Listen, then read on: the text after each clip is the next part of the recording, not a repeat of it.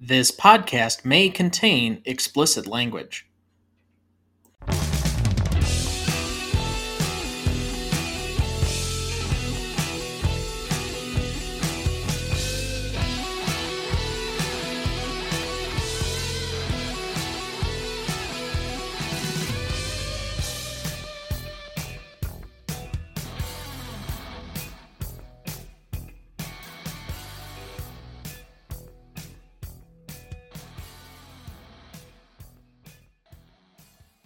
Welcome to the Greatest Movie of All Time podcast, the show that uses a unique grading style to redefine what the greatest movies are. I'm Tom Duncan. And I'm Dana Duncan. We also welcome our two-time celebrity guest scorer, host of the streaming circuit, Adam Hitchcock. Hello, how's it going, guys? Glad to be back. How are you tonight? I'm not going to lie, I'm playing hurt. At lunch today, I bit the inside of my lip, so it's a little painful. But you know what? I'm not Kawhi Leonard. I have a pain tolerance, and I'm going to play. Yeah, you root for the other LA team, unfortunately. Hey, they beat your team. I don't even want to hear it. They beat the Bucks. It's going to be one of our 27 wins this year, and it was against the Bucks, so I am thrilled. Yes, you can stack up those wins that the Bucks seemingly have against some of the worst teams in the NBA. The Rockets, the Spurs, the Lakers. Yeah. My teams are not good. I will not defend this Lakers team. They are horrible, and it's been quite a miserable fandom since they won a few years ago. Now the question becomes whether Anthony Davis can truly win an MVP by dragging that sorry excuse for a team to a 10th seed. No. I don't think he should either, but there are people saying it. Everyone's giving him his roses this week, and not to completely hijack this into a sports podcast, but this is kind of what I expected from him when we traded for a 26-year-old, supposed superstar in his prime. I kind of expected this, so I'm not too excited. I'm like, oh, thank you. We waited 3 years and 17 injuries to give us this when we suck. Thanks. Anyway, that's not why we're here. Let's get to the movie of the evening at hand. Tonight, we apply our patent-pending Stanley rubric to Elf from 2003, directed by Jon Favreau, written by David Barenbaum, starring Will Ferrell, Zooey Deschanel, James Caan, Bob Newhart, and Ed Asner.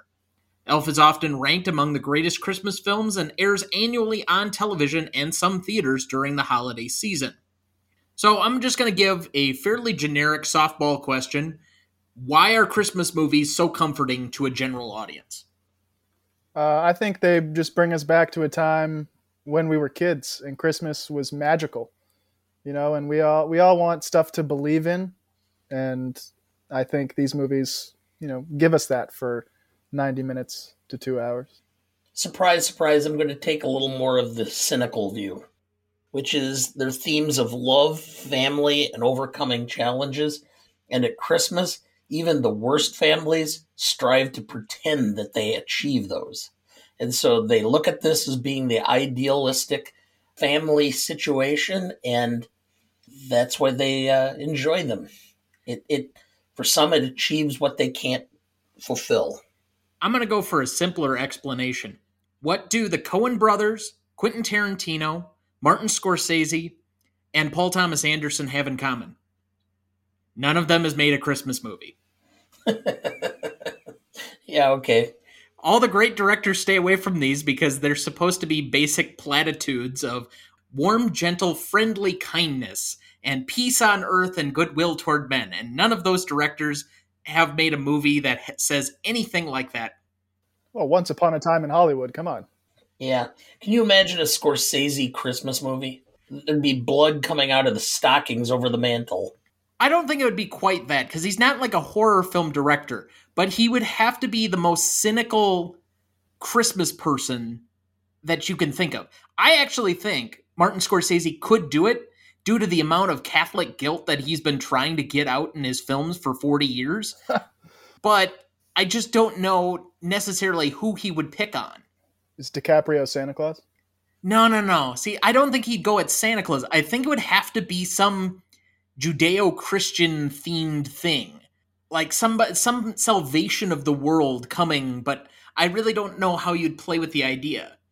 I mean, he did The Last Temptation of Christ, for gosh sakes. I don't know. As far as Christmas movies, they're like a warm blanket on a cold evening. They just make you feel better. And I think we all just assume that like we kind of just feel like we're supposed to watch them.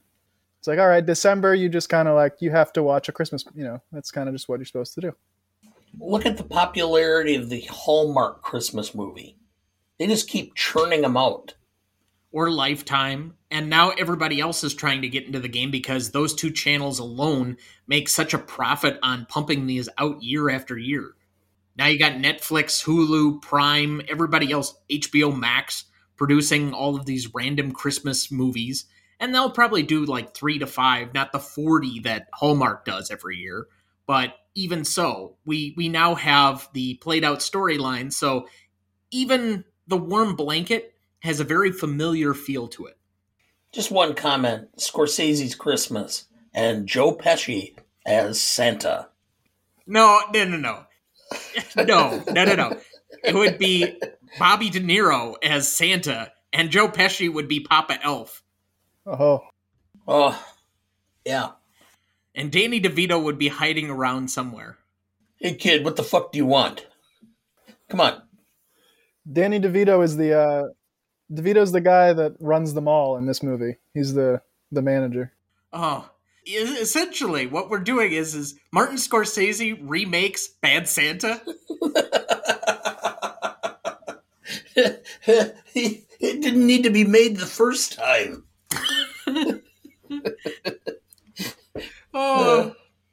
Oddly enough, tonight's movie was supposed to be directed by the guy that ended up doing Bad Santa because this was a PG-13 script when it was originally written. Jon Favreau was the whole design behind making it more PG. Ah. Just some deep notes for you. Okay. So, what is your relationship to this movie, Dad? I was trying to think, and I think I didn't see this when it was released at theaters, simply because Christmas is always kind of a busy time, and when I go to the movie theater, I'm looking at not something just light. I'm usually watching the Oscar candidates, and so I think I first saw this on video, maybe the next fall, leading up into Christmas. I didn't see this till I was in college. And it was only because a former roommate of mine, who shall remain nameless, had this on DVD and left it behind. And so I'm like, oh, this is like one of the very few Will Ferrell movies I've never seen, other than Night at the Roxbury's, just because I don't like Chris Kattan. So I'll throw this on. And I thought it was good. I mean, it's not Anchorman. It's not Old School. It's not Step Brothers. It's not Talladega Nights. But it's better than... was it The Candidate? Whatever political film he did with Galifianakis that was just truly awful. Or The Other Guys. Yeah. I've never been a big Wahlberg fan, other than when he was in The Departed. I laughed so hard when, because the whole thing they were talking about, it was starring Samuel L. Jackson and who else was it? Dwayne Johnson. And they die in the first 3 minutes of the film. You don't like Wahlberg and Ted? Come on. Not Fantastic really. The movie's about him being a vulgar teddy bear. Exactly. What's not to love? I'm in. Because Wahlberg is completely replaceable in that movie. You could throw in Matt Damon and it works much better. Okay, that's fair. You got me there. Just need somebody to do the New England accent. Well, we got a lot of those people up here. Mm. That's for sure. So then what is this movie about? Let's start with you, Adam. Do you want me to give my relationship to the movie too? Or oh, sure. Sorry, I didn't mean to skip you on that. No worries. I really like it. I saw it in theaters. I was 8 or 9 when it came out, so this was like cotton candy to me. And it's in my 3 favorite Christmas movies ever. Should I give those now, or do we have a later thing we want to do with our favorites? You might as well give it now. Okay. This is going to be very controversial. Second is Christmas Vacation, which is a classic. I don't think that's controversial. Well, no, but this one is about to be. My favorite Christmas movie of all time is The Santa Claus 2. Okay. I don't think that's that controversial. Really? That's good to hear. I've always been self-conscious about that because... Well, first off, the original Santa Claus was good, but I think a lot of people, and I more vividly remember the Santa Claus 2 than I do the original Santa Claus. Oh, yeah. First one, highly overrated. But I think it's much more controversial to try and incorporate, the discussion we've been having for years is whether Die Hard is a Christmas movie. I maintain it doesn't really matter to me whether it is or it isn't. You just can't say Die Hard is not a Christmas movie in the same breath as It's a Wonderful Life is. Your only contribution is that both have to be a Christmas movie, because literally the only claim they have to being a Christmas movie is they happen at Christmas, or neither of them can be. Otherwise, we're incorporating things like Batman Returns. True. We had that debate last year. Actually, we got to see my favorite Christmas movie this year because Mom got outvoted. Scrooged. See, and I don't think that's all that controversial. My favorite Christmas movie is much more controversial. Oh, here we go. Hit me with it. What is it? Okay, we're waiting. You know what it is, Dad. Oh, well, no, yeah, I know. And I don't know if it's that controversial. It was released for theaters. And a lot of it is taking place at Christmas. That's the reason why I would say that it's a little controversial. Love Actually. I'm a sucker for rom-com. Wow. Interesting. Huh. Yes, he likes to keep a box of Kleenex next to him while he's watching some of these movies. And that's only because my nose runs. Yeah, okay. Well, I don't know if I believe that. I mean, come on. Well, there are certain scenes where I will tear up. I am a sympathetic crier. I cry at a lot of movies. I cry all the time. I really teared up at the end of Everything Everywhere All at Once a couple of weeks ago when I finally watched it. Oh, the last half hour is just so emotional. Yes, by the way, you predicted your mother the whole time. I turned the movie off 4 times because all she did was kept complaining. What's going on? I don't understand this. This is really stupid. And I turned off. No, put it back on. You're not enjoying it. I'll watch the rest of it myself. Now, you're going to finish it. Then the last half hour, she's like, why couldn't the whole film been like the last half hour? Because you have to build up to that. Here's a controversial take. That movie, meh. Wow. I really hope it does not win Best Picture. Arguably, I think it might be the best thing I've seen this year. Oh, my, over Top Gun Maverick. Are you kidding me? Oh, yes, absolutely better than Top Gun Maverick. I thought it was okay, but no. Oh, my God. Okay, I'll give you a little bit of a preview. I have my top 10. So first off, I rank every movie I see every year. And so far, I have my full list of the 22 films in 2022 because we just have not had a lot of good films come out that are worth me seeing. I agree with It's a stretch that already Top Gun Maverick is number 5 on my list. You're kidding me. No, I'm not kidding you. You think there were 5 movies that were better than Top Gun Maverick this year? Yes. Yes, I do. That is a spicy take. So I have all 22 of those. I also have all 52 seasons of TV that have come out this year that I've ranked individually. And I will be revealing the top 10 of each list next week on our last episode of the season. But right now, and this could get displaced if I see a couple of other movies that kind of come in, but I'll just say there are a couple of other high-ranking movies that were big, let's say, tentpole movies that and Everything Everywhere All at Once came in above that one. They were better blockbusters than Top Gun Maverick? Okay, sorry, I don't want to derail this. This is flabbergasting to me. Wow. Are you an Avatar guy? Do you think that's going to beat it? No, I'm not a big Avatar guy. We just got done reviewing that one last week, the original. I have yet to decide whether I want to see the sequel, but for Top Gun Maverick to be my 5th best movie of the year isn't saying that it's a bad movie. It just doesn't work for me as well as I think Mission Impossible will next year. I'm excited for that. I've always enjoyed Tom Cruise in Mission Impossible. I as well. Except there's one episode or one that you can't stand. What, Mission Impossible? The second one? The John Woo film? Yeah, that wasn't great. That was... I have vowed never to watch it again. It is on my shit list like every Michael Bay movie. Well, that's what ruined it for me. I was a huge fan of the TV series when it was first playing when I was a kid and then watched it in reruns.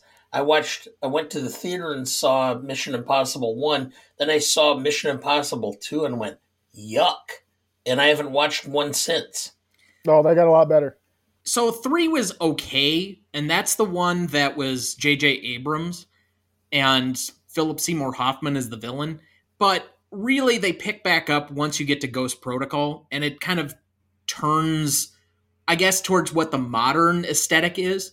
I still think that 1 is probably the best of them. I think that might be a little controversial. I think a lot of people thought Fallout was the best. My favorite one, though, is Rogue Nation, which I don't think gets enough of its roses. 5 was my favorite. I think that's Rogue Nation. Yeah. I forget. Yeah, that was my favorite one. So anyway, back to Elf. What do we think this movie's about? I thought this movie was a lot about choice and the importance of choosing who you want to be.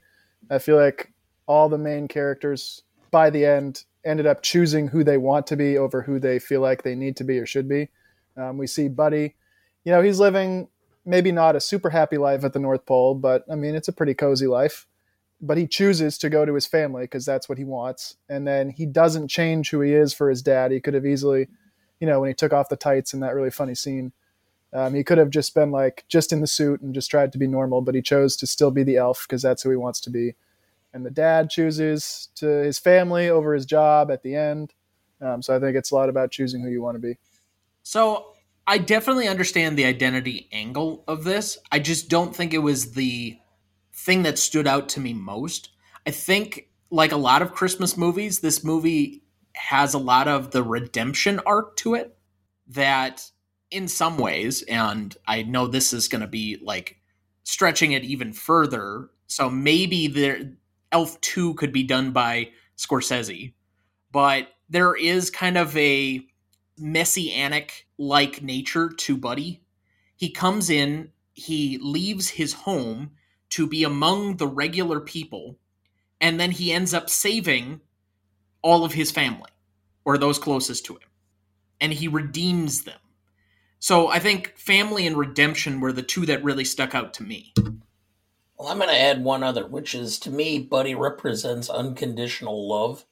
There's a reason why most guys really love their mothers, because for the most part, you can be a real asshole to your mother, and she'll still love you. That's unconditional love.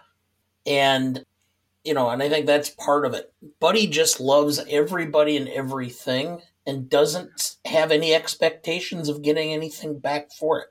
He just always is willing to reach out and be genuine and caring about everyone around him without any requirement that he receive anything back for it. And to some extent, that's the definition of Christmas, or should be. Well, should we give some more background on the film? Do you have a plot summary ready for us, Dad? I do.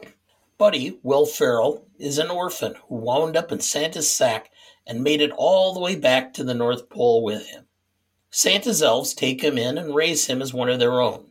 As an adult, Buddy is too large to stay with the elves, and Santa, Ed Asner, lets him go to New York City, where he sets out to find his birth father, Walter Hobbs, James Caan.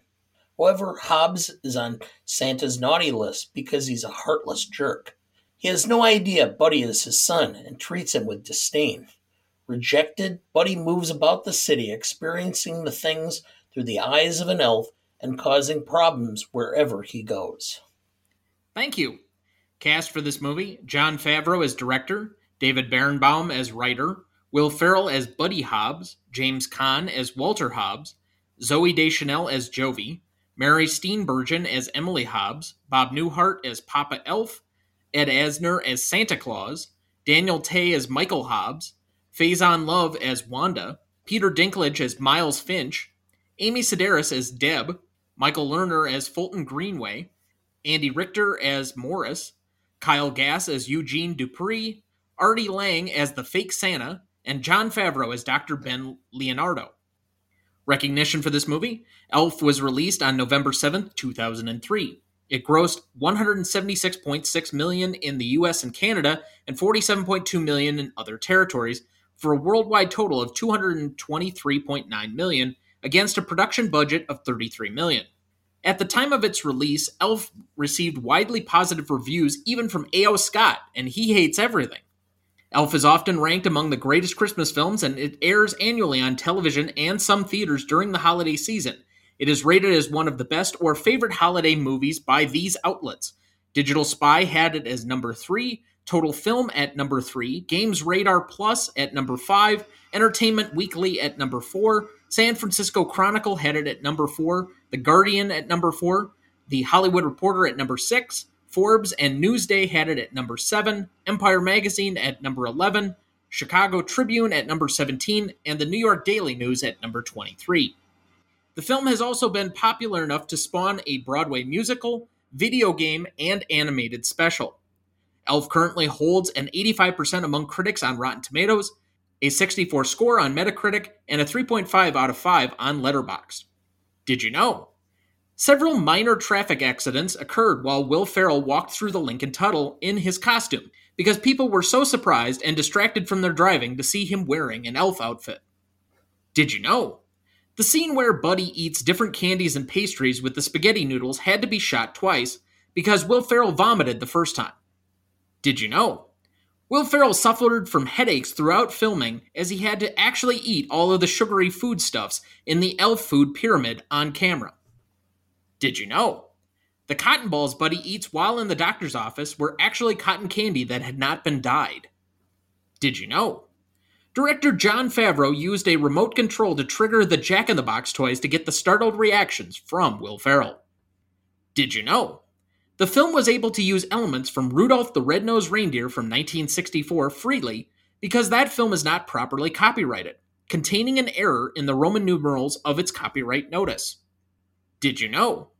The design for Santa's Workshop, as well as the elf uniforms, come from Rudolph the Red-Nosed Reindeer from 1964. The elf uniforms completely mirror the ones from the television special. Most of the animals in the North Pole are also designed to look like the same form of stop-motion animation used in Rudolph. Did you know? The apartment in which Buddy's dad lives is the same apartment building, for the exterior shot at least, in which Dana Barrett lived in Ghostbusters. Did you know? The scene where the fake Santa is chasing Buddy had to be done in one take because it was too hard to rebuild everything. Did you know? Wanda Sykes was originally slated to play the Gimbals manager, but backed out at the last minute. She was replaced by Faison Love, who insisted on still wearing the name tag made for Sykes, which is why his tag inexplicably says Wanda. Did you know? Due to his policy of appearing in family-friendly films, Chevy Chase was briefly considered for the role of Papa Elf by director Jon Favreau.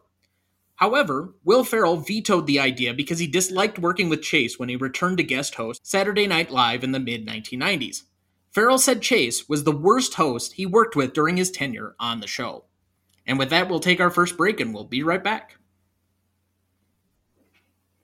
Before we jump back into the episode, next week, for our final episode of Season 3, we will be discussing possibly the best romantic comedy of all time, 1989's When Harry Met Sally. Directed by Rob Reiner, written by Nora Ephron, starring Meg Ryan, Billy Crystal, Bruno Kirby, and Carrie Fisher. You won't want to miss that one, so watch ahead of the show by searching the Real Good app to find where it's streaming for you. That's REELGOOD. Dad, best performer. Will Ferrell. His innocence and jubilance that he exhibits throughout the film. Jubilance? It's a good word. Are you Dr. Seuss? I misspoke. Exuberance. His joy and exuberance throughout the film just kind of lifted the film above the script and made it much more enjoyable. He came across as being innocent and joyful and pleasing and everything I've described so far. I have to give it to him. So I would assume that since I also have him as best performer, this is going to make it a unanimous vote. Yes, yeah, I thought Will Ferrell was electric in every scene. You just can't take your eyes off him. He's fantastic and hilarious. So I think he really creates the tone and the aesthetic for the film, and there are not many performers that could have pulled off what he does in this movie. It's difficult for a lot of comedians to be good physical humor comedians. That's one of the few great touches by Farrell, and he has so much physical comedy in this movie. Whether it's eating all of the sugary stuff or jumping from the couch to the tree to try and put the star on and then having it fall over on top of him. There are a lot of physical bits, but he still also has this knack for timing with all of the other jokes, the spoken word stuff. And so I think he's one of the few performers in a movie like this that's really not replaceable or interchangeable with somebody else. The other thing, as far as creating the tone, Jon Favreau apparently went to his, at the time, like 3 or 4 year old child and tried to base the character of Buddy on that because he tried to imagine what his young child would be like on all of that sugar. And so then he related that to exactly what Will Ferrell's character is. And Ferrell's believable as being completely childlike and innocent in the course of this movie, despite being in his 30s, and yet likable.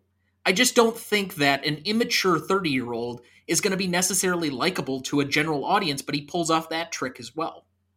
Yeah, I mean, well, he does that a lot. I mean, Step Brothers, he was pretty immature too.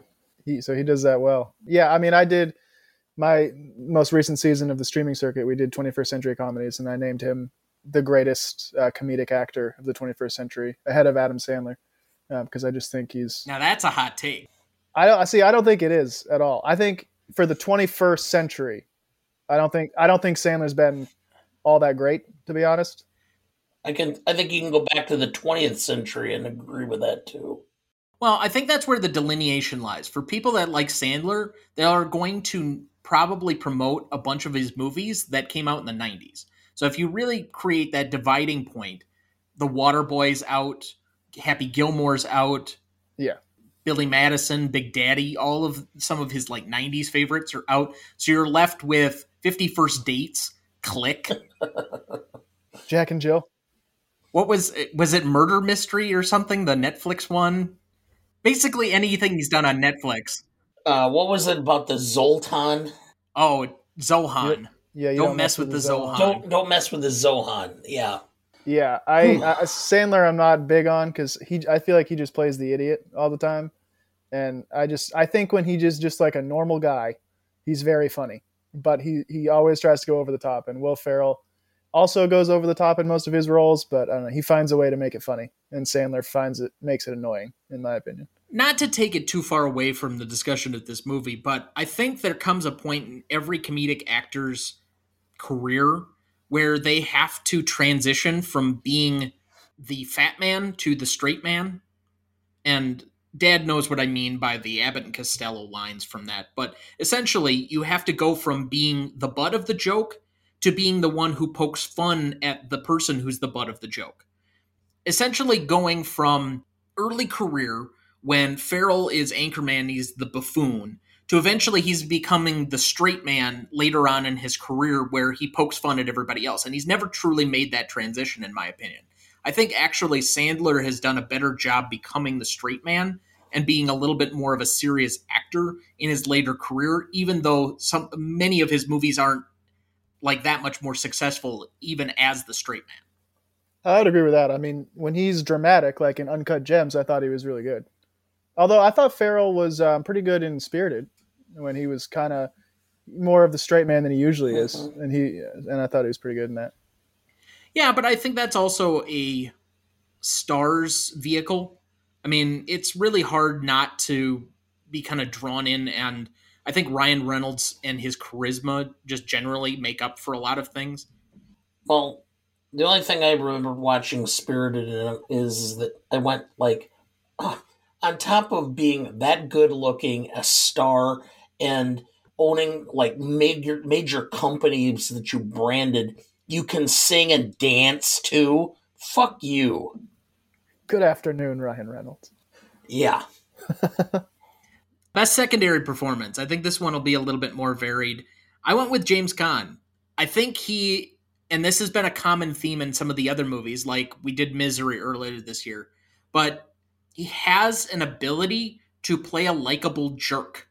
And again, that's not an easy trick. You have to have some level of charisma. The other part of this is no matter how bad he is, in the movie. You have to feel that at some point he's redeemable. And I think part of that is played by the fact that Mary Steenburgen, who I absolutely adore, is in this movie. And even though his son seems to detest him at almost every junction, you can write that off because kids are supposed to be embarrassed by their parents constantly. But the fact that at least one person in the universe can stand him and find some redeeming quality in him, other than maybe Buddy, I think is what ultimately leads, okay, there's got to be something about this guy, and you're reaching and you're trying to find it. And he keeps trying to turn you off at every point. And you would think that you're relatable to James Caan. If you had a random 30-year-old show up in tights and say he was your son, I think you'd react in the same way that he does. So it's understandable where he's coming from throughout the movie. I think he becomes somewhat of the audience character, even though we like Buddy more. But the transformation that he has is the one that the catharsis of the audience has to go through in order to accept Buddy into the rest of the world. And so he's got a fairly difficult job to overcome that without also being so unlikable that by the end of the film, you just kind of throw up your hands. Yeah, I agree with that. I think there's not a lot. Now, career-wise, he's awful, and I have some questions about what he's doing for his career. But like a lot of the decisions he makes, I mean, yeah, I think anybody would be kind of like, I don't really want to deal with this guy. Like, what is his deal? Is he even my kid? And then like he doesn't choose to work on Christmas Eve. He's told by his CEO, you're working or you're fired. And initially he does. I mean, like, sorry, son, but if you want any sort of Christmas next year, I'm going to work this Christmas Eve. So, I mean, I don't think he does anything like really that bad, except the freak out on Buddy when he tells him to get lost is like somewhat, but I think a lot of decisions he makes are reasonable. So would you have as your best secondary? I had Jon Favreau. I think he understood this assignment. He knew it had to be funny and it didn't have to take itself too seriously. Kept it a tight 90 minutes, which I love. I don't think comedies should ever really go more than 90 minutes. And this was not his directorial debut, but really put him on the map as someone to look out for and paved the way a couple of years later to direct Iron Man, which, was huge. So I think a big winner from this movie was Jon Favreau. I had Caan for a lot of the same reasons you had, but he has an ability to convey a lot of emotion just by his facial expressions, which is one of the reasons why, like in Misery, he was so good. He was limited because he's bedridden. So much of what he was thinking, feeling, trying to accomplish was conveyed by his facial expressions. And in this film, he's sitting behind a desk, and you can see where he's got this disdain towards Buddy, but Buddy said something about this girl that he used to have a relationship. And now he's going, is it possible? And you can just see the wheels turning. I think that there are some actors that just have that ability to convey by a presence, a look, a way they hold themselves that says more than their speech or their actual acting ability in general. And Caan seemed to always have that ability. And I think this performance, even though it's in a comedy and it's a light comedy, just showed his acting chops. I'll move to my most charismatic then. I'm going to have to go very personal on this one. Forgive me, Dad, on many occasions you have said, well, I'm in love with so-and-so, and that's why they're my most charismatic, and I can't think of anybody else. Much like Donna Reed 2 weeks ago for From Here to Eternity. But for me, it's somebody who I've had a celebrity crush on for, 20 years at this point. Zooey Deschanel. I don't know why. I can't put my finger on it. It's rather intangible, and yet she does it for me. I'm just always going to be drawn to her. She's a vampire too. She doesn't age. She looks older in this movie than she does on New Girl, which took place like 10 years later. She is the ageless wonder. I had Peter Dinklage. Whenever Tyrion Lannister shows up in anything, I'm in. And he comes into this movie like a flamethrower for 4 minutes and is just incredible. And, Call Me an Elf One More Time is fantastic. He's an angry little elf. For anybody who doesn't understand that reference, that is a callback to a very popular drama series from HBO called Game of Thrones. Just saying that for my dad and anybody else out there that isn't a part of the cultural lexicon. Oh my God, you haven't seen Game of Thrones? My dad is anti-fantasy. Oh, it's good. You should check it out. It's pretty good. I keep telling him certain things like Star Wars or the Lord of the Rings movies, I'll just get a guest host to come in. It's nothing like those, though. I mean, it's not even similar to Lord of the Rings, really. The only fantasy thing about it is the dragons. I mean, everything else is very realistic. Well, not everything else. I take that back, but a lot of it is. I don't know how much incest there was really in medieval times. Oh, a lot. A lot. Okay. Well, and maybe. It was usually in the royal families. Even today, more than you think. Anyway. Well, I'm going to show my age, which is, again... I knew you were going to go here. I know. You knew exactly where I was going. Hi, Bob. Bob Newhart. I've always loved Bob Newhart. That was what, growing up as a kid in the early 70s, Saturday nights was All in the Family. Mary Tyler Moore, Bob Newhart, and Carol Burnett would end the evening. MASH was on Saturday nights as well for a while. But Bob Newhart, to me, has always been hilarious. His ability to be funny without overstatement. He's just such a subtle comedian. And even in this, it kind of is like the climax of Bob Newhart's career to me, that he was able to do this film and make it into something that was going to be treasured for many generations to come. I think Bob's, 91 or 92 now, and we're going to lose him at some point here in the near future. And it'll be one more lost moment or one more lost time in my childhood. I can honestly say I had the privilege of seeing him perform live, and just love the guy and love everything about him. And he can be funny without having done anything, which is pretty good from a guy who was trained as an accountant. Of course you're showing your age here, Pop. You nominated for Most Charismatic, The Kindly Old Man. Well, of course. Anyway, best scene. I have nominated The North Pole, so basically the opening, I would say maybe 15 minutes of the movie. Christmas Gram, which is the scene where he shows up in James Caan's office. Santa's Coming, which his freak out in Gimbals. And then I would even rope in his overnight decorating. The elf food groups. So when we get introduced to what the 4 food groups of the elves are. Snowball Fight, which is self-explanatory. The Mail Room, Miles Finch, and Santa's Sleigh, which we'll just incorporate the last 20 minutes of the movie for that. Are there any particular things that I left out here that you would like to nominate? I had Buddy in New York when he's first getting there and that song is playing. I forget what the song is called, but I think it's like a jazz song, and I think it's really great when he's hopping on the crosswalk and he's in this revolving door, and just him being in awe and wonder of New York City. Dad, did you have any I missed? No, but I remember you being in such awe of New York City when we weren't there for the first time. I didn't want to leave the hotel room. Really? Yeah. I don't do well with overcrowded and big. I love New York when I was there. I also had the I don't think you said it, the shower scene. I can't remember if you said it or not. But I did. I thought about that as well, but that's probably my second favorite scene in the movie is the shower scene. Oh, you're going to be destroyed when we get to classicness then. Anyway, Dad, what do you think was the best scene?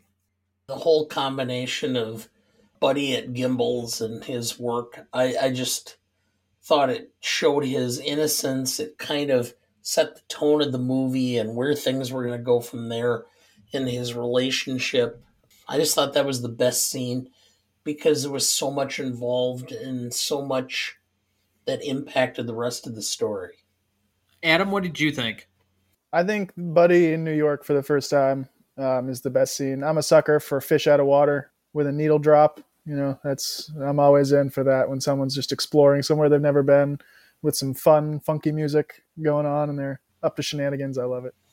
I think if you're going for the emotional catharsis of the movie, I'd probably say the last 20 minutes and the Santa's sleigh thing probably is the best for me. But if you're just going to a simple execution of the concept of the movie, to me, it's probably the elf food groups because it's one of the most revolting scenes. At the same time, it's easily the one that fits into the premise the best because it's your concept of the fish out of water, but it's also all of the things that he's incorporating from being an elf for his entire 30-year existence, and then somehow making it into the real world and this mashup between the two. And so, where those two things meet, I actually think that might be the best scene. Favorite scene for me, snowball fight. I think it's probably one of the best executed, and it's really kind of one of the understated turning points in the movie because once he gets Michael on his side, he starts to really warm the rest of the family to the point where his dad kind of starts to feel more warmness towards him. And that's really where the redemption comes in for the entire movie arc. Kind of a snowball rolling downhill at that point. He gets Michael, and then he gets the girl, and then he gets the dad, and yeah. Yeah. My favorite scene is Miles Finch. It's just, every time I see that, and when I think about the film, I just picture Dinklage charging across that table and just beating the crap out of Will Ferrell. And I just start laughing because it's just so great. So, needless to say, I'm going to say that's my most indelible because whenever I think of the film, I think of Dinklage just diving at him, just wanting to tear him apart. We're in lockstep there. Also, my favorite scene and most indelible is the angry elf scene when he has 3 houses and all with a 70-inch plasma, and he's got some real ideas that he is stoked about. It's just fantastic. He is really pulling a heater in that moment. Yeah. He's like a super sub. It's no Space Pants, though. No, it's not Space Pants. But that exists by itself in its own form of just pure joy and classicness. As far as most indelible, since you already preempted me on that, it has to be the most disgusting point in the movie, but it was led up to by Ed Asner saying, "Don't eat the gum stuck anywhere. It's not free candy." And then he's sitting near the subway and he's just picking off. Oh, God. Every time I think of this movie, I think of that one moment where he's just eating all the gum. Ugh. It's not great. Dad? What? Most indelible. I already gave it. You did? Yes, I said Miles Finch is both my favorite and most indelible. Oh. Or I missed that you had it included there. All right. I was just going to say, listen to the show, Tom. I'm begging you. Listen to the show. All right, that'll take us to our second break. We'll be right back. Before we jump back into the episode, you can still sign up for our newsletter at thenewRonnieduncanstudios.com. Find us on Instagram, Twitter, or now TikTok at the handle @GModePodcast, or find our new Facebook page under Greatest Movie of All Time Podcast. Dad, do we have anyone to remember this week? Yes, we do.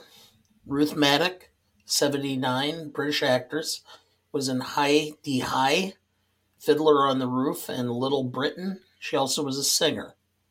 Carl Kleinschmidt, 85, American television writer, wrote for The Dick Van Dyke Show, Gomer Pyle, USMC, and First and 10. We also lost Richard Miller, 80, American visual effects artist. He was involved in Star Trek, Pirates of the Caribbean, and The Rocketeer. Another small note, he is noted as the creator of the iconic Princess Leia bikini for Return of the Jedi from 1983. And I give great thanks for that.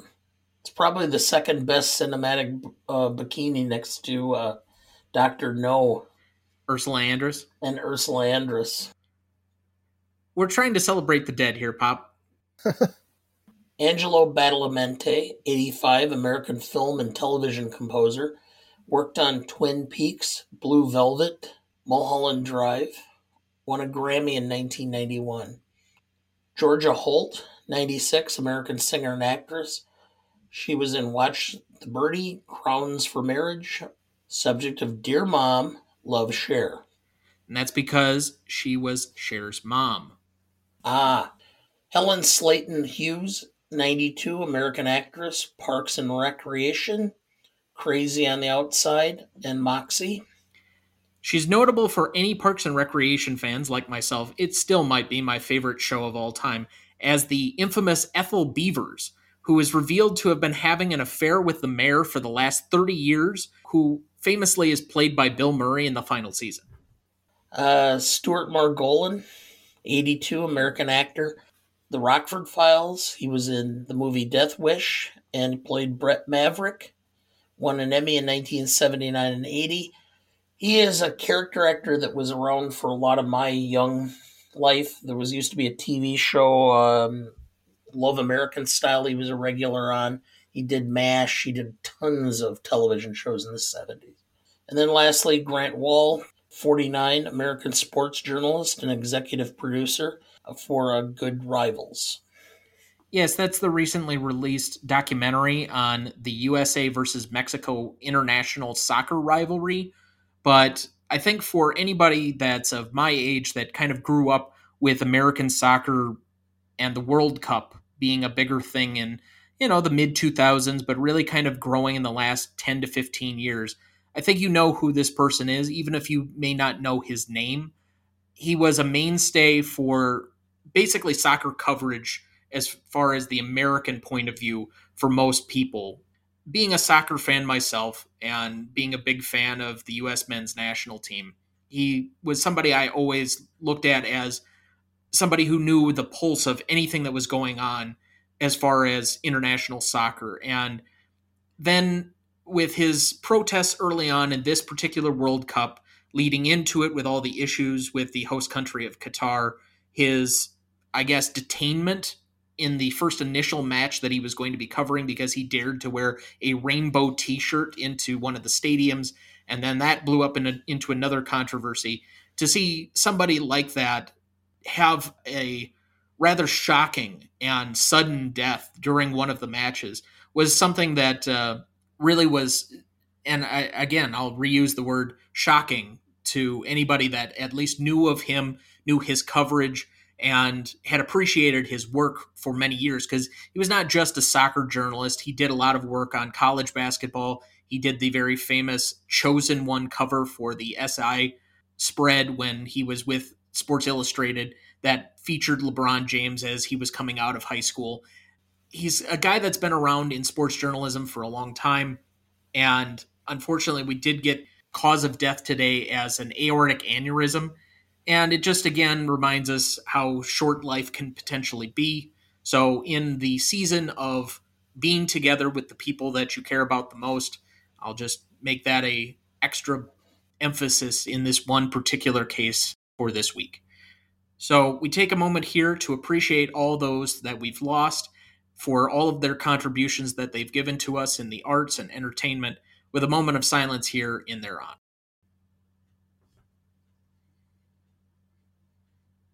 Thank you. And now we make our weekly awkward transition to best funniest lines. I'll start with my first one, Buddy. We elves try to stick to 4 main food groups: candy, candy canes, candy corns, and syrup. Santa. If you see a sign that says Peep Show, it doesn't mean they're letting you look at presents before Christmas. Buddy, he's an angry elf. Buddy, the best way to spread Christmas cheer is singing loud for all to hear. Buddy, does someone need a hug? Buddy, great, I got a full 40 minutes. Buddy, did you have to borrow a reindeer to get down here? Hey, Jackweed, I get more action in a week than you've had in your entire life. I've got houses in LA, Paris, and Vail.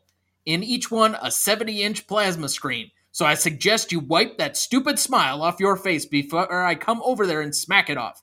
You feeling strong, my friend? Call me Elf one more time. Buddy, giving the ultimate girl date. I thought maybe we could make gingerbread houses and eat cookie dough and go ice skating and maybe even hold hands. Although that was really to James Caan. I had a quote from Walter.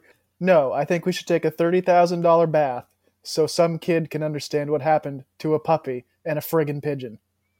You sit on a throne of lies. Buddy, I'm sorry I ruined your lives and crammed 11 cookies into the VCR. Buddy, son of a nutcracker. You did it! Congratulations! World's best cup of coffee. Great job, everybody. It's great to meet you. Santa.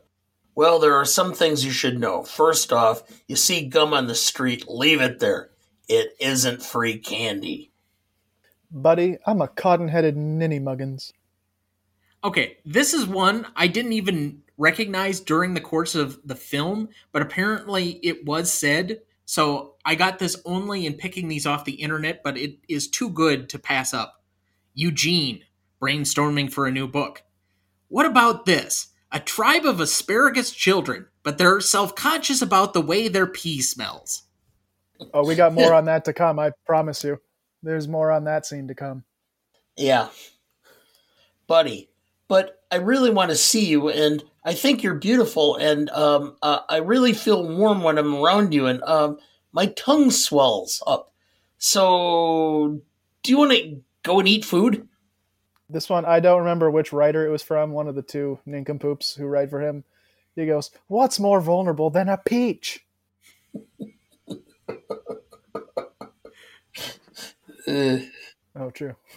I am out, gentlemen. I am too. I have one more. It was from the Orca. Bye, buddy. Hope you find your dad. All right. If we're ready for the Stanley rubric, Legacy is up first. I think I'll lead this one off. So for the industry, I think this is a fairly lukewarm reception. I think, there's not a lot of careers that are necessarily made off of this movie, but I think it's grown in stature since its original time in theaters. And so I go for a 3 for the industry just because, again, it's a Christmas film, and I don't think a lot of people necessarily choose this as like one of their biggest Christmas films or one that's synonymous with Christmas, like A Christmas Story or something tied with A Christmas Carol or It's a Wonderful Life for some people, or even Die Hard for some other people.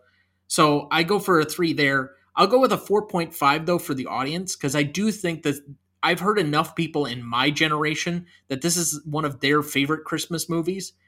And it's usually in people's like top 3. So because it has such a resonance from a generational occurrence, I think this is one that gets a little bit higher on that grade. So I go for a 7.5 overall. Sure. I will go. I did 4 for the industry. I think in a lot of ways it did really boost Jon Favreau's career. It showed the kind of comedy chops that he could have. And I think it boosted Will Ferrell's career a lot. I mean, he had done Anchorman, I believe, before this. But I think after this movie, it was really like he can do whatever he wants. And he's the biggest comedy star in the world. So I think at 4 for that. And then for audiences, I went a 5.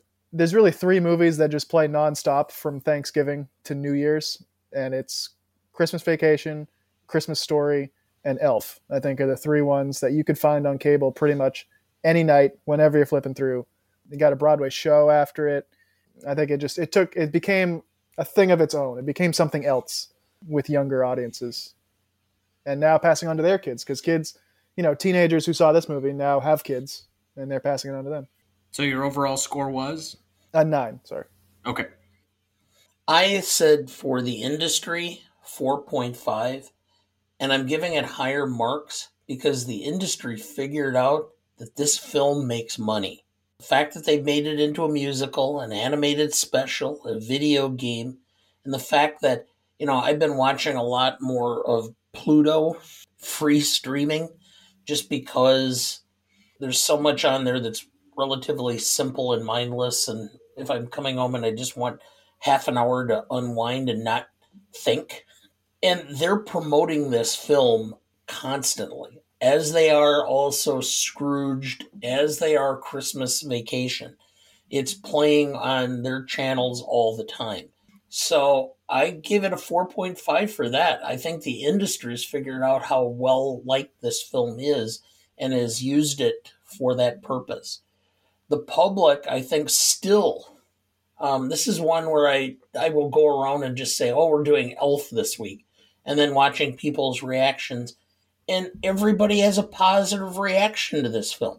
I've had nobody who's said, "Oh, what's that?" or well, it's okay. I'm not a real big fan." So I can't give it a perfect 5 because I don't know if people hold it in that level of esteem. So I wanted the 4.5. So I also have a 9.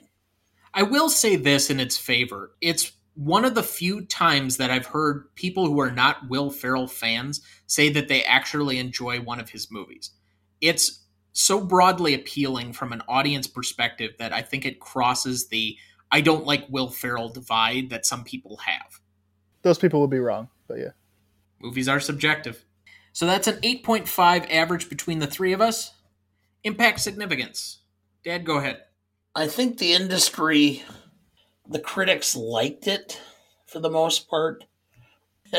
I loved this. I read the A.O. Scott's review in the New York Times, so I had to put this down and I wanted to put it on the show. Elf is a charming, silly family Christmas movie more likely to spread real joy than migraine, indigestion, and sugar shock.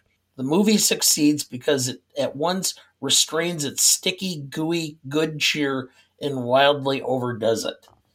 I mean, A.O. Scott has the ability to both praise and condemn everything he ever reviews. It is ridiculous how this guy can just be so cynical. He's had to have been married 3 or 4 times because I can't imagine any woman would put up with him making statements like this for more than 2 or 3 years. I mean, I just read his review on Sunday in the Sunday New York Times on the Fabelmans, and I'm like, ugh. So anyway, for the public, it made, 10 times its budget? People loved this film when it was released. It was huge for what it was supposed to be. And so I'm giving it a perfect 5 for that reason. So I'm going with a 9 on this. I actually had the exact same thing. I had a 4 for impact. I don't think this movie particularly did a lot of things differently than how they had been making Christmas movies. I just think they did it better, like in a bigger way, and figured out how to make more money, and figured out that just like, let's just put one of the biggest stars in the world in the lead role and see what happens. So I don't think they did, I don't think it changed the game necessarily for Christmas movies. I just think they did it really well. And then, yeah, a 5. I mean, when I was in college, I just graduated a couple of years ago. I mean, this was in every dorm room pretty much, because I was an RA for a few years. And doing rounds, every door was open and almost every room was watching Elf, and people were eating candy and abiding by the food groups. And it's a phenomenon. It's something that I think it just becomes something else at Christmas time, and it's huge. Unlike any Christmas movie that I think of. I mean, I know the older ones people love, like It's a Wonderful Life and all that stuff, but I feel like people under 35, this is their It's a Wonderful Life. This is their go-to Christmas movie. Excuse me, you were an RA? You were one of those people that I always tried to manipulate or hide from? No, I was a cool one though. I didn't get we had like a quota where we had to write at least one person up each semester. So I made sure I got my one, and then that was it. My philosophy was a couple buddies drinking, some Budweisers and playing Madden is not going to do any damage. I'm not going to get anybody in trouble. That's a lot of paperwork. It's paperwork for me, and I don't want to do that. Yes, a lot of RAs look for trouble. I don't look for trouble. I'm just like, what? If everyone's safe, whatever. Okay. So I had a 9 for my total. All right. So as far as an audience share, I'll go with a 4.5. I can't go with the full 5. I understand that this is a very popular movie when it came out, but I think comparatively to some other films, I can't quite get it up to a 5, just because this is an era where we had some fairly big movies that outmade their budget, that were modestly made like this, and would produce at this type of level. We're coming out of the 90s, where it was probably the king of theaters and of rentals and some of the other things that were going on. It was like the last great heyday of movies. So I think there was an audience for this. I think there continues to be an audience for this, and it's where the strength of this movie lies as far as its response in both legacy and its initial impact. But I think this is also a movie that the industry didn't know what it had. The industry was also very, generally positive on a movie like The Polar Express.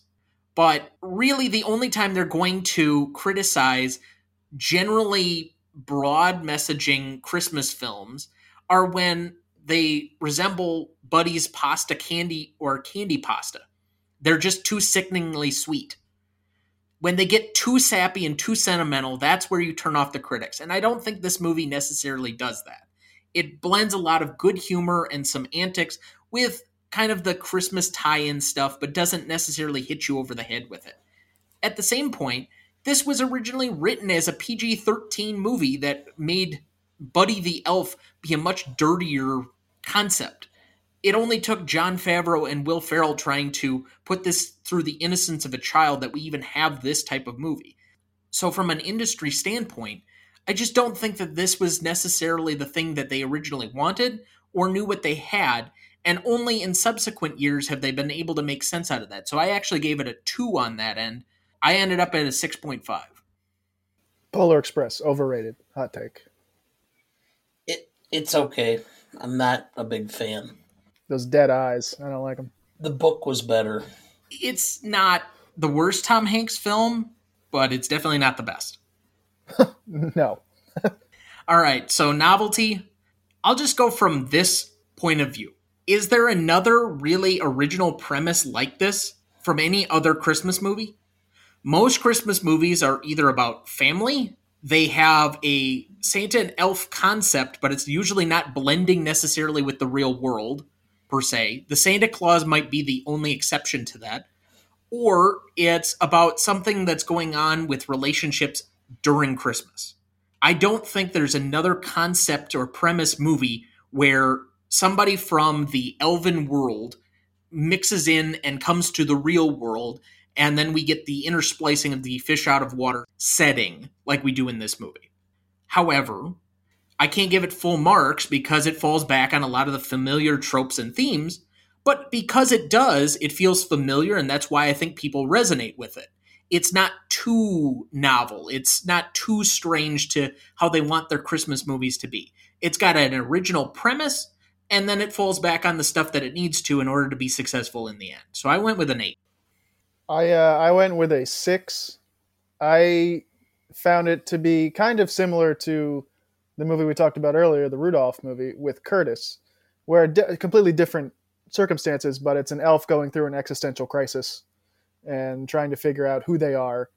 And I think there are some, Fred Claus, Vince Vaughn, that's a favorite of mine as well. He's a fish out of water in the reverse. He's a human who gets called to the North Pole because of his brother and everything. So I think we've seen a fair few Christmas movies with a fish out of water theme. So I didn't think it did anything totally new in the genre. I just think it did it well. I just think Will Ferrell was awesome. So I gave it a 6 for novelty. Well, for me, novelty was a 6.5. And the reason I knocked down novelty is, first of all, and I didn't realize this was a direct take in large part from Rudolph the Red-Nosed Reindeer claymation. But I'm thinking about this. Innocents lost in New York City in a department store trying to convey what the meaning of Christmas is. This is... Oh, I always Miracle get this. on 34th Street? Yes, Miracle on 34th Street. Instead of it being Santa, it's an elf. And so I think to some extent that's exactly what the film is based on. So it's more original and the storyline is more modern and where it's going with it. So I went with a 6.5 for that reason. So that's a 6.83 average between the three of us. Classicness. I have to start on this one. First off, we have the cheap laugh for Peter Dinklage. It's got to be mentioned because in a modern sense, I don't think you can do that joke in 2022. Because it's 2003, we can kind of poke fun and laugh at it yet without feeling too bad about ourselves. But in a modern sense, do you really think we can get away with the short people jokes like that? Probably not. Also, the antics of Will Ferrell don't appeal to everyone. And so, even though I think this is a broadly appealing movie, there are still people that just don't like Will Ferrell because he has this physical and kind of almost sugar rush quality to him in how he does his comedy. But I think the primary thing that doesn't age well is the shower singing scene. In a children's movie that's a PG rated movie, we have him showing up in the bathroom while she's showering and then mentioning afterward whether he was trying to be a creepy stalker that snuck into the bathroom to see her while she was naked. 2. What was she singing? The anthem of all Christmas music about creepers. Oh, baby, it's cold outside. A song that we have subsequently basically canceled. From that entire scene, which was a thrown in aspect, and I don't think that you really need. You could have had that at almost any other junction. You do not need to have it where he sees her in the shower. It could have been much more innocent than that. I just think that the scene by itself doesn't work. So if I'm starting at my baseline 7, and we're going with at least a half point off for the Peter Dinklage scene, and I would say you can at least lop off another 1.5 for the shower scene. I will add back in a point for somewhat of a timelessness to this film because I do think that almost 20 years in the public eye and most people still enjoy this movie and it's broadly appealing and it's pretty much everywhere, as we've said, on cable or streaming or whatever. I think that adds a point back. I end up at a 6. I had a 7.5, and you make a lot of fair points. I will not lie about the shower scene. You're not wrong. But it's a hell of a melody, isn't it? Just, it's great to sing. I know. Sounds good when two people sing it. But in a post-Me Too world, it really doesn't work. Yeah, it isn't great. But the Peter Dinklage thing I actually think would work, only because it's Peter Dinklage is the one. Like, obviously, you're not going to do that without his consent. I mean, he didn't sign on for this movie, and then Will Ferrell just started calling him an elf. I think it wouldn't work if they were making fun of, little people without him there. I think definitely. So I think it might work as long as you have that Peter Dinklage character. But yeah, I had a 7.5. I think, I think it's a classic. It's a Christmas classic to me. So it gets like 7.5. And I do think you make a fair point on the Peter Dinklage scene, and that's why I only took off about a half a point instead of like a full point, because I don't think that it's over the top, but it's still going for a rather cheap laugh. But it's also, like you said, from the perspective of his 4-year-old. That's true. And, a 4-year-old in this scenario, if they thought they were an elf, they would probably look at Dinklage and think, and it wouldn't be in like a malicious way. It would just be, oh, that's an elf. Yeah, it's one of the kids say the darndest things type thing. Yeah. I went a little higher. I went with an 8 for classicness, and I took points off. I understand with Dinklage what the situation is, but I think that he didn't obviously have a problem with it. When you have children, your children will say things or point to things. People who are different or who have disabilities or problems, because they're innocent. They don't understand what's going on, and they comment on them. I remember one particular child of mine who, when people would sneeze, thought that was the funniest thing on the face of the earth and would laugh until his toes curled, and people would look at you. I have no recollection of this at all. Well, you were in a bassinet, more or less, like a stroller. Okay. That explains or the time that you got out of the car and went up to the person and said, you should quit smoking because you're going to die. That's a good take. That aged well. Yeah, I think I'm ahead of the curve on that one. Yeah. And I take it that these situations, both with Peter Dinklage and with the shower scene, it's Buddy acting like he's a 4-year-old.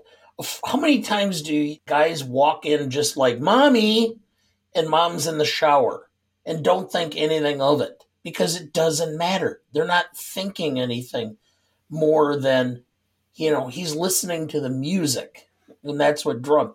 Yeah, it's a little bit creepy now in the context of what we're going through and what the situation is, and what we've highlighted as far as, unfortunately, what women have had to endure. But I don't think I give it as quite as much of a slapdown for that reason as you do. So that's why I went with an 8. Again, I'm not going to focus so much on the creepiness aspect as the unnecessary aspect. It's not a scene that needs to be in the movie. Is it creepier that he's in an elf costume, or would it be creepier if he was not in an elf It costume? would be creepier if he was not in an elf costume. Okay, fair enough. Well, I think it's in there because it again shows that what endures him to her is that there's nothing sexual about it. But you can't also have this be part of this innocent relationship when that scene is a part of it. It makes no sense as far as logically through the course of how the movie progresses. Why would the woman who's questioning why she saw him in the locker room while she was showering all of a sudden be drawn to him to go eat food? I would have thought she would have sworn him off. Well, I think it's probably a lot of the way he reacts when she catches him. Like, he immediately covers his eyes and just face plants into the lockers, which is quite funny. But I think she realizes in that moment that he's not just like some guy, trying to hook up with her. That he actually has a sweetness about him. Rewatchability. I have this at a 6.5. Enjoyable, short, and I like Will Ferrell. It's just not a favorite Christmas movie of mine, nor is it one of his best in my opinion. All right, I had a 9. I love rewatching this. The only reason I didn't give it a 10 is because I don't really care for the ending all that much. As soon as Walter quits his job and like they have this whole thing and with the park rangers and everything and the singing in the street, I don't know. It became like a classic Hallmark movie, like love will endure. But up until that point, this is a banger for me. I love it. So I gave it a 9. I went with an 8 because, yeah, I'll watch this. It's probably not every Christmas I'll watch it. Every other, 2 out of 3. I don't need to see this every year. And so I gave it a little bit down for that reason. It's fun. It has some meaning. The ending is a little contrived and predictable, but okay. So in case I didn't give the average on the last category, for classicness we had a 7.17 average. For rewatchability, we've had a 7.83 average. Audience score for this one, we had an 89% for Google users, and we had a 79% for Rotten Tomato users, giving us an 8.4. So to recap the categories, we had a 8.5 for Legacy, 8.17 for Impact Significance, 6.83 for Novelty, 7.17 for Classicness, 7.83 for Rewatchability, and an 8.4 for Audience score, giving us a final total of 46.9. And that would put it on the list between Iron Man and The Man Who Knew Too Much, the remake from 1956. Look at that. Jon Favreau, back to back. Yep. Final or remaining questions. I have one question that I think is undermining of the entire premise of this film. It is said during the opening portions, or at least right after Buddy is discovered walking or crawling out of Santa's sack, and I don't mean that as a euphemism, that Santa has a soft spot for children. Now, we never meet Mrs. Claus in this, but it's assumed there is a Mrs. Claus. And Buddy is clearly a human. So, if Mrs. Claus has almost nothing to do all year and is childless, why didn't Santa and Mrs. Claus raise Buddy themselves instead of the elves where he would be out of place? Well, first of all, why are you assuming Mrs. Claus isn't doing anything all year? I'm sure she's got many responsibilities. I would assume most of the elves would do the house cleaning.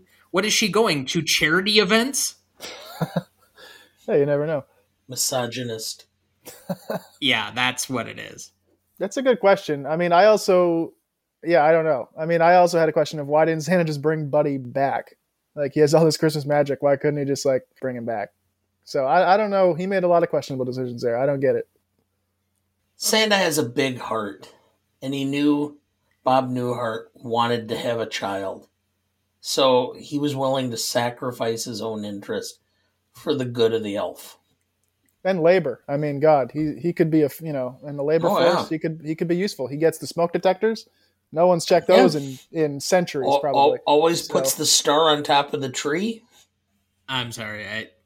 Unless Santa just didn't want kids, which would be somewhat explainable, I just don't understand it. Well, maybe Santa's just has a soft spot for kids for about 5 minutes, and after that, they're just annoying. Or he's got grandparent syndrome. He wants all the good moments and then sends them back to their parents for all the bad ones. Yeah. Any other remaining questions from any of you? oh yeah, I got some. Did you have any? I don't. I have one more that's Oh, okay, all right. I have Yeah, one more that's for my mother, but I'll save it. okay. I'll do the little one because I think I definitely know at least one of your answers. Is this Will Ferrell's most iconic role? Not his best, No, but the one he will be most remembered for. Really, what do you think he'll be most remembered for then, other than Elf? Anchorman. You think so? Yes. Now, again, it depends on which audience you're asking, but for the people that this movie resonates with, other than that it's broadly appealing to people who aren't Will Ferrell fans, but I think even they know Anchorman a little bit more than they see him as Elf. I think Anchorman is the one that would be first on his Hall of Fame plaque. Well, yeah, his best role, but I feel like It's not even best role, but I think when you think of Will Ferrell, you picture him in that 70s style suit with the hair and the mustache. see, I picture him as Elf. I think 50 years. I think 50 years from now, it's going to be Elf because, and for the reason is because Elf is like such a seasonal phenomenon that every Christmas it's plastered everywhere. Whereas Anchorman, it's on FX every 5 weeks, but it's not the sort of cultural phenomenon that Elf is. And I think while it's not his best role, I think it will be what he's most remembered for when we're very old. As an attorney, I'm trained to use people's own words against them. Your comment has always been that comedy it is limited to the time frame by which it is done. That comedy gets outdated or stale or Yeah, usually within a 20-year cycle. Yes, I've said that many yes, times. Anchorman will fade because of that. It will not be funny to a new generation. Whereas the buffoonery of Will Ferrell being Buddy will continue to resonate because it's timeless. I'm not sure that's true. I think the same antics are both there. They're two broadly different films, but they're literally the same year. And how many Christmas comedies still hold up for all of their humor if you were to see them today? For example, I think you and I have somewhat of a soft spot for Scrooged, but did you ask the new person who saw it, who happens to be Sarah's boyfriend, what he thought of the film when he first saw it? I think for him, I don't know if it's going to be as humorous as it is for you and I because we saw it at a different moment in time. I think he really enjoyed it. He thought it was funny. And then maybe it holds up a little bit longer than some other ones. I'm just saying, with the cyclical nature of this, it's not like this is a sentimental Christmas movie in the way that some other Christmas movies are. And so, by that standpoint, your really best argument is going to be that this becomes his most identifiable role only because it's the most broadly appealing to a general mass audience. Yeah. Would you say it's his top two? Would you? Because I think Anchorman would be number two for him. Would you say Probably. it's two, or would you you think there's something else? Yeah, you have to be a real Ferrell fan to start identifying with him as Ricky Bobby or as Jackie Moon. well, Jackie Moon's like a really deep pull for most people. I can't remember his character from Blades of Glory, but I was trying to think of Brennan from Step Brothers. Yeah, so and I think those are certain comedies that appeal with maybe a very close generation of mine. Like people of my dad's generation or older don't like Will Ferrell at all because there's too much as far as like an ADHD nature to him that they don't like his kind of like high strung sugar rush nature as a comedian. I think that is unappealing to them and their sophisticated way they hold themselves and how their comedy was structured, back in the Stone Age. But yeah, I would say Anchorman is the most recognizable because I think it's the comedy that most people can point to that they know he's from. Whereas, Ricky Bobby is just not one that's going to come up for a lot of people unless you're from a particular audience. I think obviously it's one of those two films. Problem comes in that when an actor does a film, it's not their best role. It's not their greatest film. It's the one that I think back and I saw a documentary about alcohol in America, how it was developed. And Anheuser-Busch decided which formula to use for Budweiser, not based upon what people thought was the most popular, but which the most people put on their list of top 3. Because he was trying to appeal to a broader audience. He didn't want it to be the best beer or the one that was the most popular to a small group of people. He wanted the broadest appeal.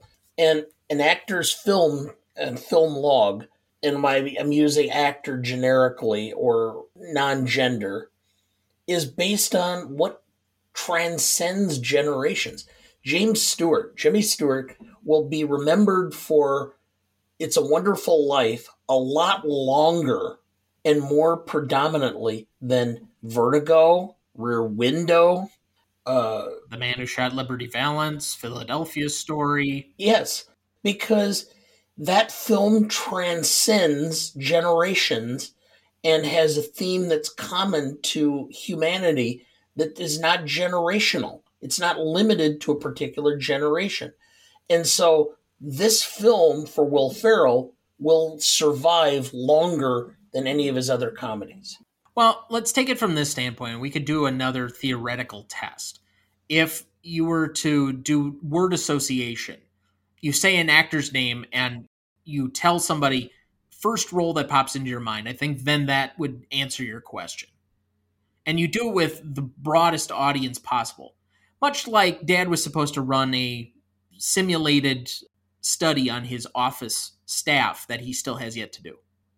Yeah, I know. I forgot again. I know. All right. Well, that was much more rousing than I expected. That was fun. I have 2 more. Big picture here. I've always been confused by Christmas movies because in all these movies with a Santa Claus, the premise is the kids think the parents get the toy or the presents, right? That's the whole thing, and the parents don't believe. What do these parents think is happening? Because every Christmas morning, they're going downstairs and seeing 7 different presents wrapped and say from Santa that they didn't get. So where do they think those are coming from? Where do they think the cookies and milk is going that they were supposed to eat that they didn't? What do these parents think is happening? It's one of the fundamental flaws of most of these movies that there's Christmas magic that powers something, or there's losing so much spirit, and thus Santa's no longer going to be magical. I agree with you. If you're going to make the point of saying there's no more Christmas magic because people don't believe in Santa and that the parents are doing it, so universally or across the world, the parents are replacing Santa somehow, but Santa still has a job, it just doesn't make any sense. No, I mean, it could be that Santa forgot one of the bags of presents down on the shelf in the storage room downstairs. So the mice could eat it? Yeah. But no, it's a... I mean, it's not a situation where you have to have a certain level of unbelievability. Otherwise, you're going to have parents who are checking their Ring doorbell feeds, trying to see who came in their house and ate the cookies. That's the Christmas movie I want. I want parents hunting Santa down because they're like, this is some whack stuff. And they even make a point of saying Walter's on the naughty list, which implies that parents are on the nice list, which implies they get presents as well. Oh. So they think their 7-year-old just bought him a Rolex. Like, what do they think is happening there? That is a film where the Christmas magic happens and the kids and Santa and the parents go ballistic, trying to figure out who the hell has been doing this stuff. And they no longer, they're the jaded ones. Oh, that sounds like a Christmas classic. Well, okay. Yeah. We have the reporter who is on the nice list and is supposed to ask for a ring from her boyfriend. How is Santa supposed to deliver that? I don't know. Passes magic over the boyfriend who is ready to actually finally commit. True. Now I have one last question. Have the people at Greenway Publishing ever read a book? Ever? These people, the top 2 writers at this company, when presented with the ultimatum, like your job depends on your next pitch, their first survival instinct is bring in another writer. That's concerning. And then their first pitch is a tomato on a farm. And then their second pitch is a gaggle of asparagus. I don't know the collective noun for asparagus. I'm going to go with gaggle. A gaggle of asparagus who are self-conscious about their urine. Have these people ever read a book? And they're publishing books that don't even have endings. Like, what are we doing? I think that's kind of the point, is that they're supposedly bad at their job. Otherwise, what's the point? This isn't like Big, where the conglomerate, there's like a reason behind all of that, and the toy company and the executives actually have a reason to exist. This one is more, we need a very hollow backstory where it's going to be cutesy and we can write in some other stuff. Because if you tried to give too much to the high-powered executive story plot line in this, the movie is all of a sudden going to be like 120 minutes as opposed to 90. True.